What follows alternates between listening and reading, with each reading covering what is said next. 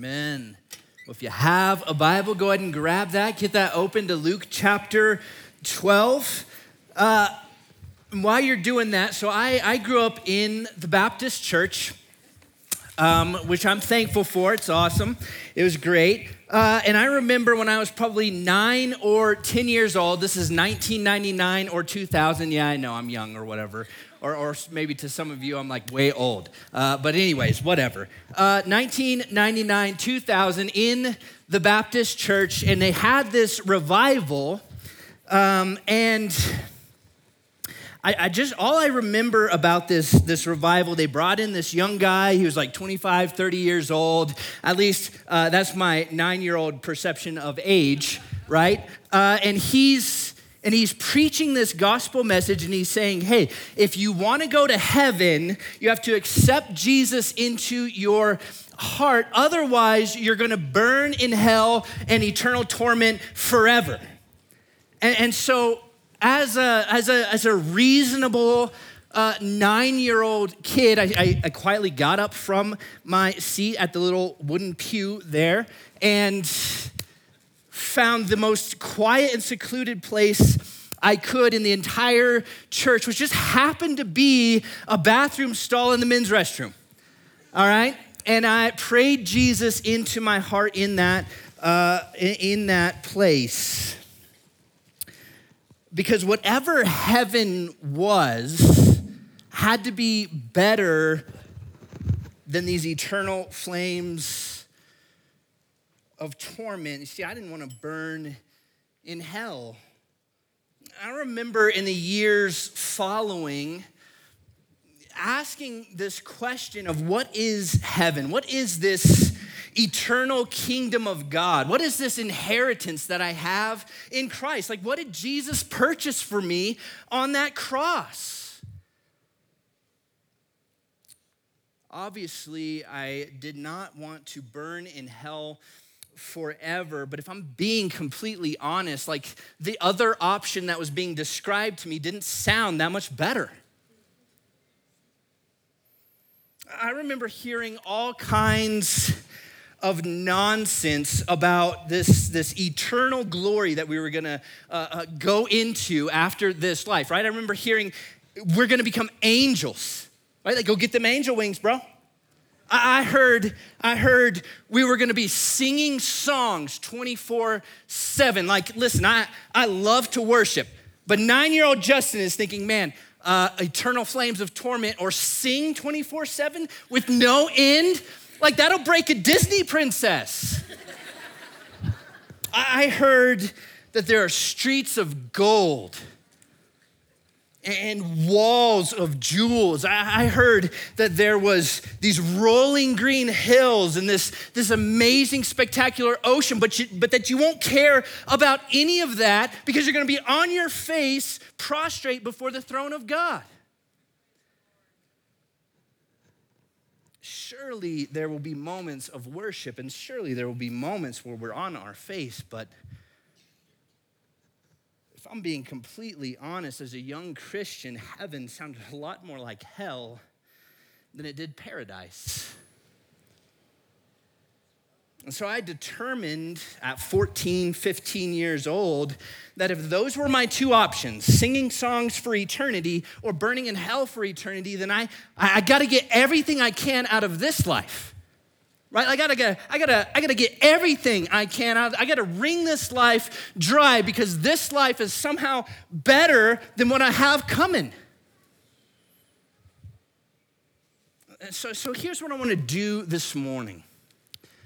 I want to lay before you a biblical doctrine of eternity. I want to lay before you a biblical doctrine of eternity because I've come to recognize in the 20 plus years as a Christian that somehow we've lost the splendor and the majesty of eternity. Somehow we've managed to convince ourselves that this world is better than whatever we have coming. And so I just want to lay before you a biblical doctrine of eternity. I want to recapture the glory and the splendor and the beauty and the majesty and the excitement of our inheritance in the kingdom of God. I want us to know and believe with all of our hearts that we're not losing anything, that we're gaining everything. I want to remind us this morning that the kingdom of God is not just sitting on a cloud playing a harp somewhere out in the ether, but it's paradise in every sense of the word.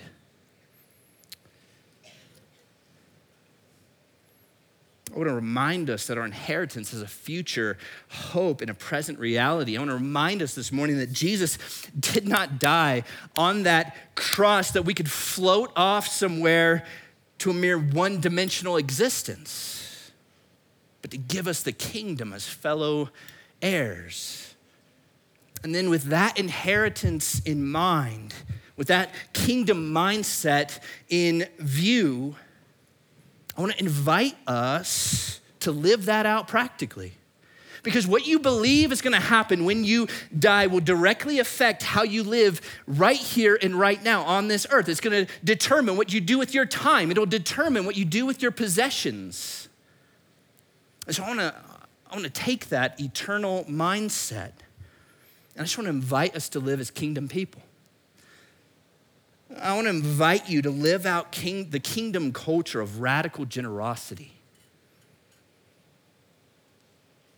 And so with all that in mind, with your Bibles open, Luke chapter 12, let's go ahead and read our passage here this morning. Starting in verse 32, Jesus says, "Fear not, little flock, for it is your Father's good pleasure to give you the kingdom. Sell your possessions and give to the needy. Provide yourselves with money bags that do not grow old, with a treasure in the heavens that does not fail, where no thief approaches and no moth destroys. For where your treasure is, there your heart will be also." Father in heaven, God, we are thankful for your grace, God, for your mercy, for your faithfulness to us, God. We're thankful for your word. We're thankful, Lord, that you have an amazing inheritance for us. And I just pray this morning that your word would speak to all of our hearts, mine included. You give me clear thoughts, articulate words for your glory. In Jesus' name, amen. Amen. Well, the first thing that Jesus wants us to know out of this passage is this: we have an amazing inheritance in the kingdom of God. We have an amazing inheritance in the kingdom of God. He says, "Fear not, you valuable people. It's your Father's good pleasure to give you the kingdom." It's your Father's good pleasure to give you the kingdom. We have an amazing inheritance in the kingdom of God because of the finished work of Jesus Christ, our Messiah, our Savior, because of the gospel, because of the life and the death and the burial and the resurrection and the ascension of Jesus Christ to the throne. Like, we have an amazing inheritance. It's our Father's good pleasure to give it to us. Now, we have to ask the question, what is this eternal kingdom that we are inheriting? You see, this idea of an eternal kingdom inheritance has two parts to it. It's got an already or a right now part, and it's got a not yet or a future part. And so we live in this kingdom of God. We live in this inheritance between this already but not yet reality. And so what I want to do is I want to unpack these two ideas. What is it? What have we already received as believers in Christ? And what do we have to look forward to?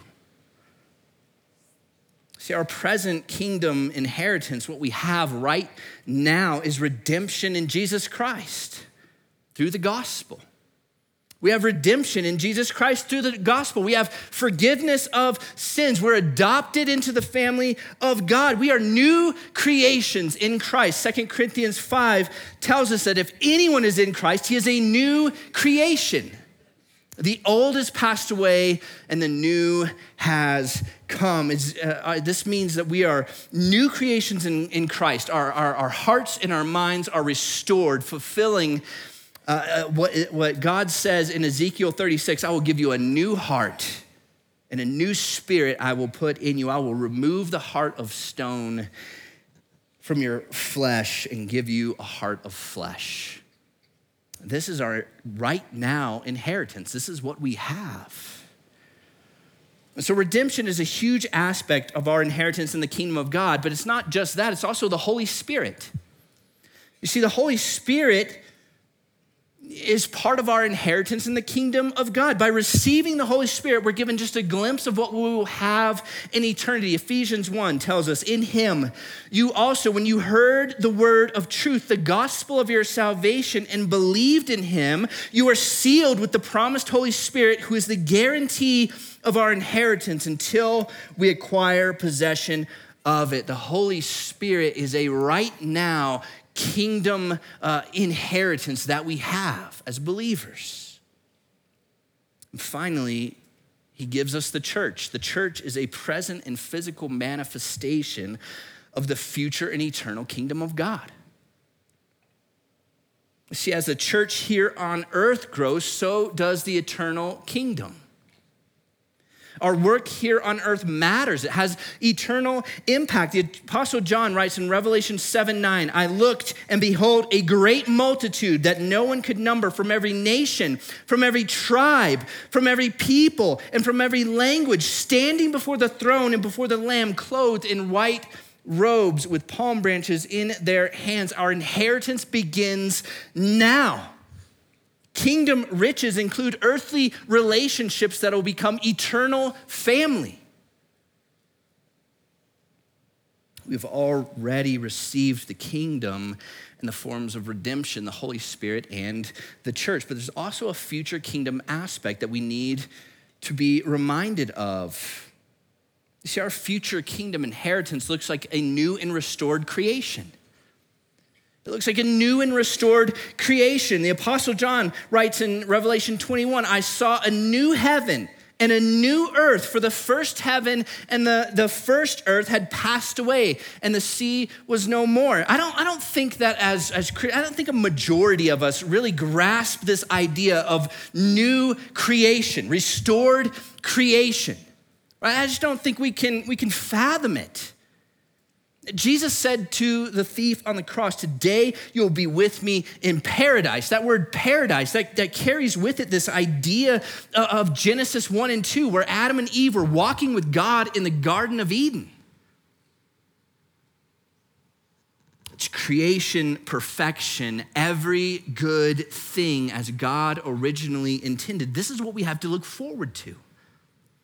Like, imagine rolling green hills and clear blue oceans and majestic snow-capped mountains.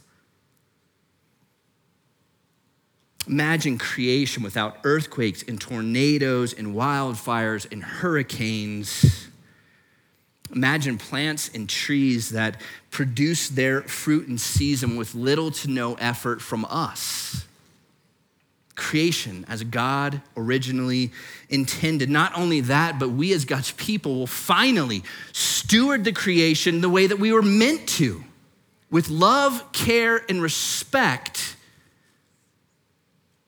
That means no toxins dumped into our oceans, lakes, and rivers. That means no forests thinned to where they're barely there. That means animals not driven out of their habitats.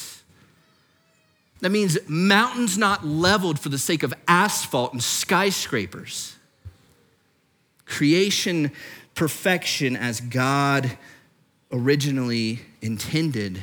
The people of God will have dominion over creation with love, care, and respect. It's our Father's good pleasure to give that to us. We have a future new and restored creation to look forward to, but we also have unhindered intimacy with God and others. In the kingdom of God, we have unhindered intimacy with God and others. Revelation 21, John goes on. Verse 3, and I heard a loud voice from the throne saying, behold, the dwelling place of God is with man, and he will dwell with them, and they will be his people, and God himself will be with them as their God. As we dwell in God's restored creation with all the beauty and splendor that's there, we will also have unhindered intimacy with God. Our connection will be deeper, our understanding fuller, our unity will be complete. This means no more broken friendships marred by petty disagreements. This means no hearts that just break relationships because they got offended about something. This means no shattered marriages. No more racial injustice and animosity. No more cultural breakdowns. No more distant fathers. No more estranged children. This is the kingdom, and it's your Father's good pleasure to give it to you. There'll be complete peace, complete unity, complete oneness across the board. Every tribe, every nation, every tongue worshiping together in perfect harmony. And the only way for this to be a reality is if our inheritance also includes perfection. At some point, we will cross over from the already into the not yet, and the not yet will become reality. That future kingdom that we're talking about will become reality. And when that happens, the gospel will be fully realized and we will be perfect and sinless as God originally intended us to be.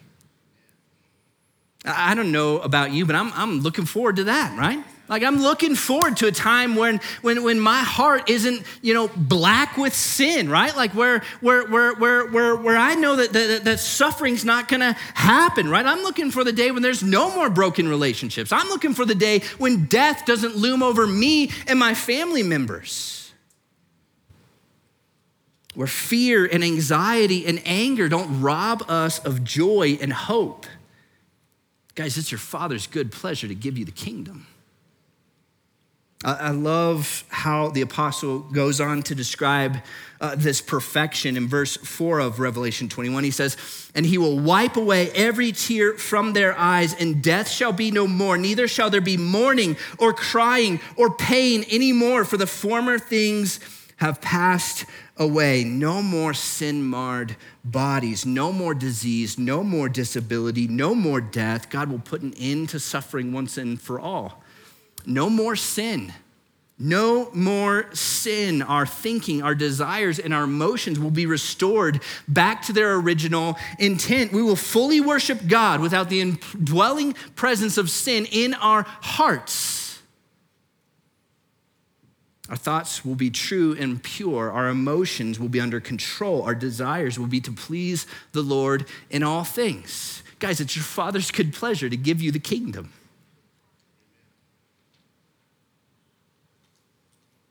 We literally have nothing to lose and everything to gain. Like that's your inheritance. Purchased for you on the cross of Jesus Christ. That should determine how you live every single day. It should determine how you spend your time. It should determine how you use your resources. Because we have an amazing inheritance in the kingdom of God, that means that we're invited into a culture of biblical generosity.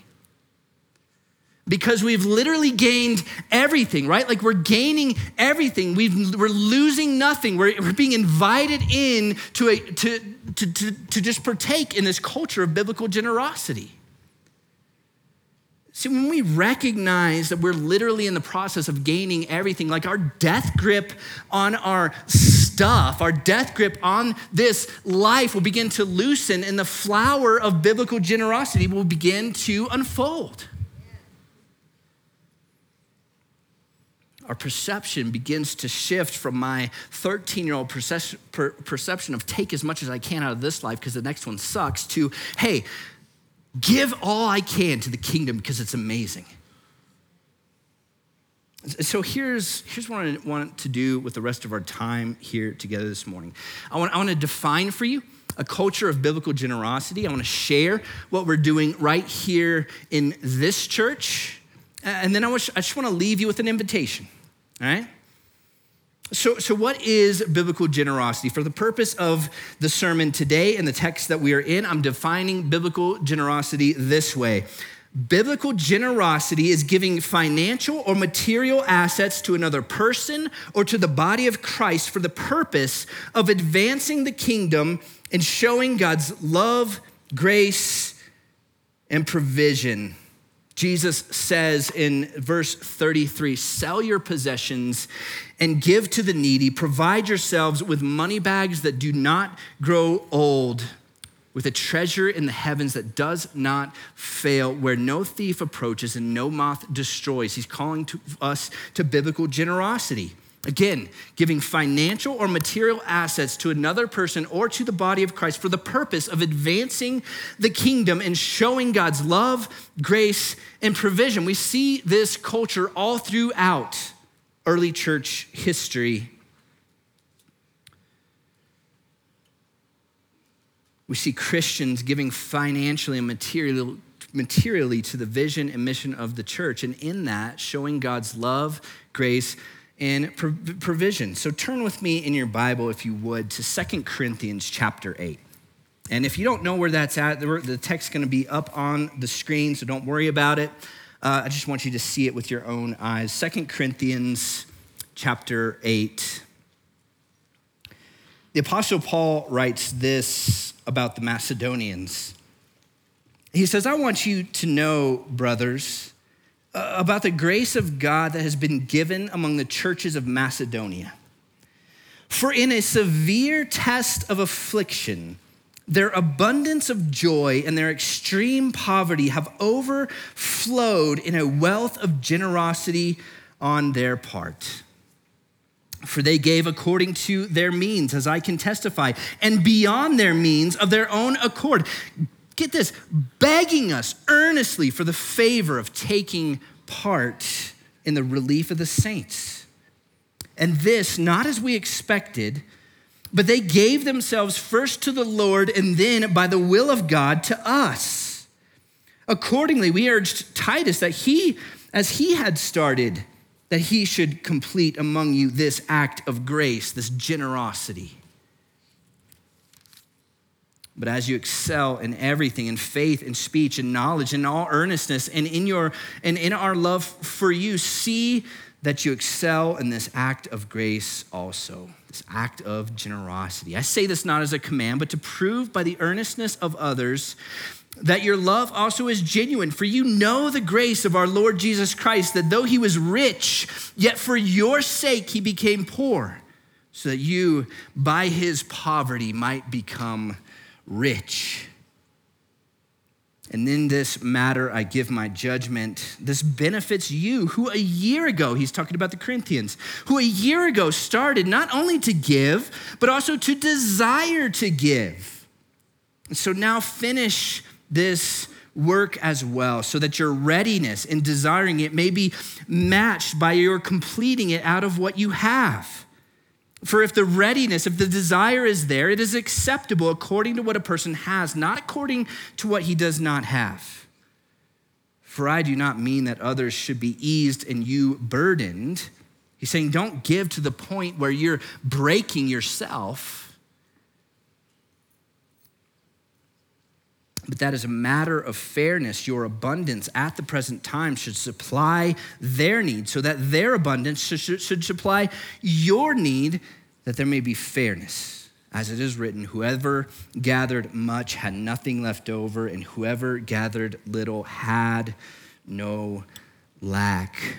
We see here in this passage men and women living out this teaching in Luke 12. People literally selling the things that they have, giving to the church, which in turn is taking care of the needy. Nobody's going hungry. Nobody's lacking anything. Guys, this is a culture of biblical generosity. Let me share you a more recent example of cultural of this culture of biblical generosity. And this involves you guys. And I got this story from Pastor Joe because I was not here at the time. But back in 2016, the Reese Center was operating out of an 1,800 square foot building, and it was a rapidly outgrowing capacity. And so we needed a bigger space, and the building across the street where the Reese Center is at now is for sale, $450,000. And so Joe and the other pastors were able to get that number down to $400,000, put a $100,000 down payment on that building, which meant that they needed to raise $300,000 in 9 months. And so they immediately started a building campaign, and in 6 months we had raised $100,000, which means that we were $200,000 shy of that number. And so as Joe would put it, he said, man, we just started to pray. And immediately somebody in Phoenix, one of our members here, donated to us a house in Phoenix, which we were able to flip and sell for just under $200,000, paying off that building. Guys, that's radical generosity. Now, here's what's even more wild about that. Right after that, the school kicks us out of the auditorium and into this building when we needed another $250,000 to remodel this place. And you guys rose to the occasion. We raised $250,000 so that we could worship together in this place that you see right now and make it easier for people to know Jesus. Guys, that's a culture of biblical generosity. We had generous members, you guys, giving close to $100,000 in 6 months. We had a generous donor literally living out this teaching here by giving us a house. And then we were able to raise $250,000 so that we could worship here every single Sunday. And guess what? We're not done. Like, as a church, we're not done. We will not stop taking ground. We will not stop advancing God's kingdom to the ends of the earth. Like, we're not just running the race. Like, we're running to win. We're not just pushing the enemy back. Like, we're shaking the gates of hell, man. We are not backing down. We will not stop. We will not back down. We will not give up, and we will not quit until this kingdom is ushered right here on this mountain. Right? Like, that's where we're going. So our goal over the next 10 years, here's what we want to do. We want to plant churches. We want to plant churches. We want to see churches in Heber and Snowflake and Springerville and St. John's. We want to plant churches. We want to launch a biblical counseling ministry so that the people in our community can come to the church where they can find true hope and help for life's biggest struggles. We want to launch a school of discipleship so that every member of our church can be trained and equipped for kingdom impact. We want to equip our talented worship team to write and produce God-honoring, God-glorifying songs. We want to eventually, we're praying that God would allow us to one day own our own campus so that we can continue to move unhindered as we advance God's kingdom. All of this comes out of our vision and mission to make it easier for people to know Jesus and lead them into a growing relationship with Jesus Christ, with the hope of establishing a Jesus culture right here in the White Mountains. Listen, all of this requires sacrifice. It requires all of us, the church, to engage in a culture of biblical generosity. It requires us to look at Jesus' teaching here in Luke 12:33 and say, okay, you know what? I'm going to engage in this kingdom work. I'm going to engage in this kingdom culture. I'm going to trust in that amazing inheritance waiting for me on the other side where God's literally giving me everything. I'm going to trust in that. And then with my time and my resources here, I'm going to advance the kingdom so that other people could have that inheritance.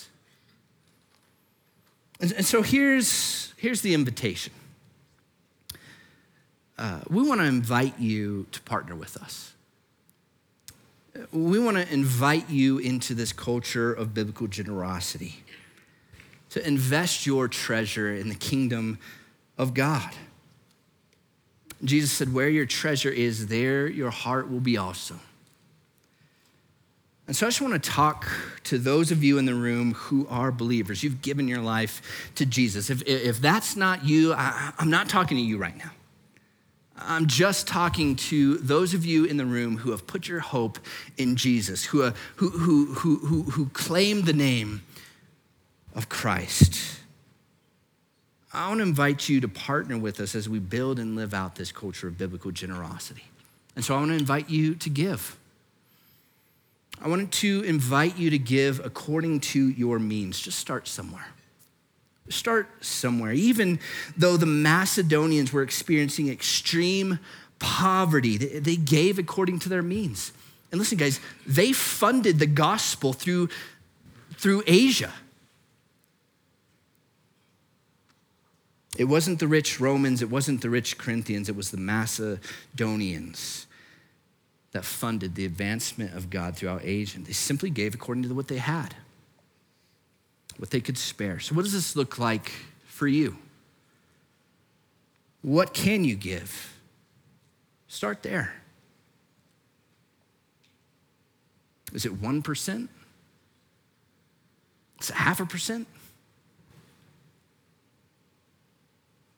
Give that. Start somewhere. And if you don't know where to start, we've got a financial peace class coming up, I think on April 29th. Make that a priority. Make that a priority. Give according to your means. And those of you who are already giving, I want to invite you to give above and beyond. It was King David that said in 2 Samuel 24:24, I will not offer to the Lord my God that which costs me nothing. So if you're here today and you already give regularly, I want to encourage you to give above and beyond. What would it look like for you to sacrifice something for the advancement of the kingdom so that you could gain everything? Maybe you're saving for that TV, or you're saving for that boat or that vacation. What would it look like to temporarily put that thing on pause so that you could advance the kingdom of God right here, right now? Jesus literally gave up everything so that we could become eternally rich. He gave up his life so that we would no longer live for ourselves. What would it look like for us to give up some of our abundance so that the kingdom could advance even further? And listen, let me just say this. I would never stand up here on this stage and ask you to do something that I don't already do. I would never stand up here on this stage and ask you to do something that I don't already do. As a matter of fact, the pastors and staff of this church lead the way in giving according to their means and above their means. As a matter of fact, the pastors at this church, and I can't even boast about this because I'm like one of the newest pastors here, but the pastors at this church are approaching close to $1 million given to this church. Just because we might make a paycheck from this church doesn't mean that we don't already give according to our means and above our means. And so we're not asking you to do something that we're not already doing. We're just inviting you to join us. It's just an invitation. For those of you who are in the room who have not made the decision to follow Jesus, the only thing I'm asking you to give is your heart. The only thing I'm asking you to give is your heart. Give your heart and your life to Jesus. There is an inheritance waiting for you. Rolling green hills, like eternal life, unhindered intimacy with God and others waiting for you. I just want you to give your heart to Jesus. And so if you want to do that here today, we're going to have people underneath both of these screens who would love to have that conversation with you. We'd love to pray with you. For all of us, my encouragement to you this week is to read 2 Corinthians 8, 1 through 15 every day this week. And just pray into it. Pray into it and see what God would have for you. we have an amazing inheritance in the kingdom of God. So let's be generous with everything else. Amen? Amen.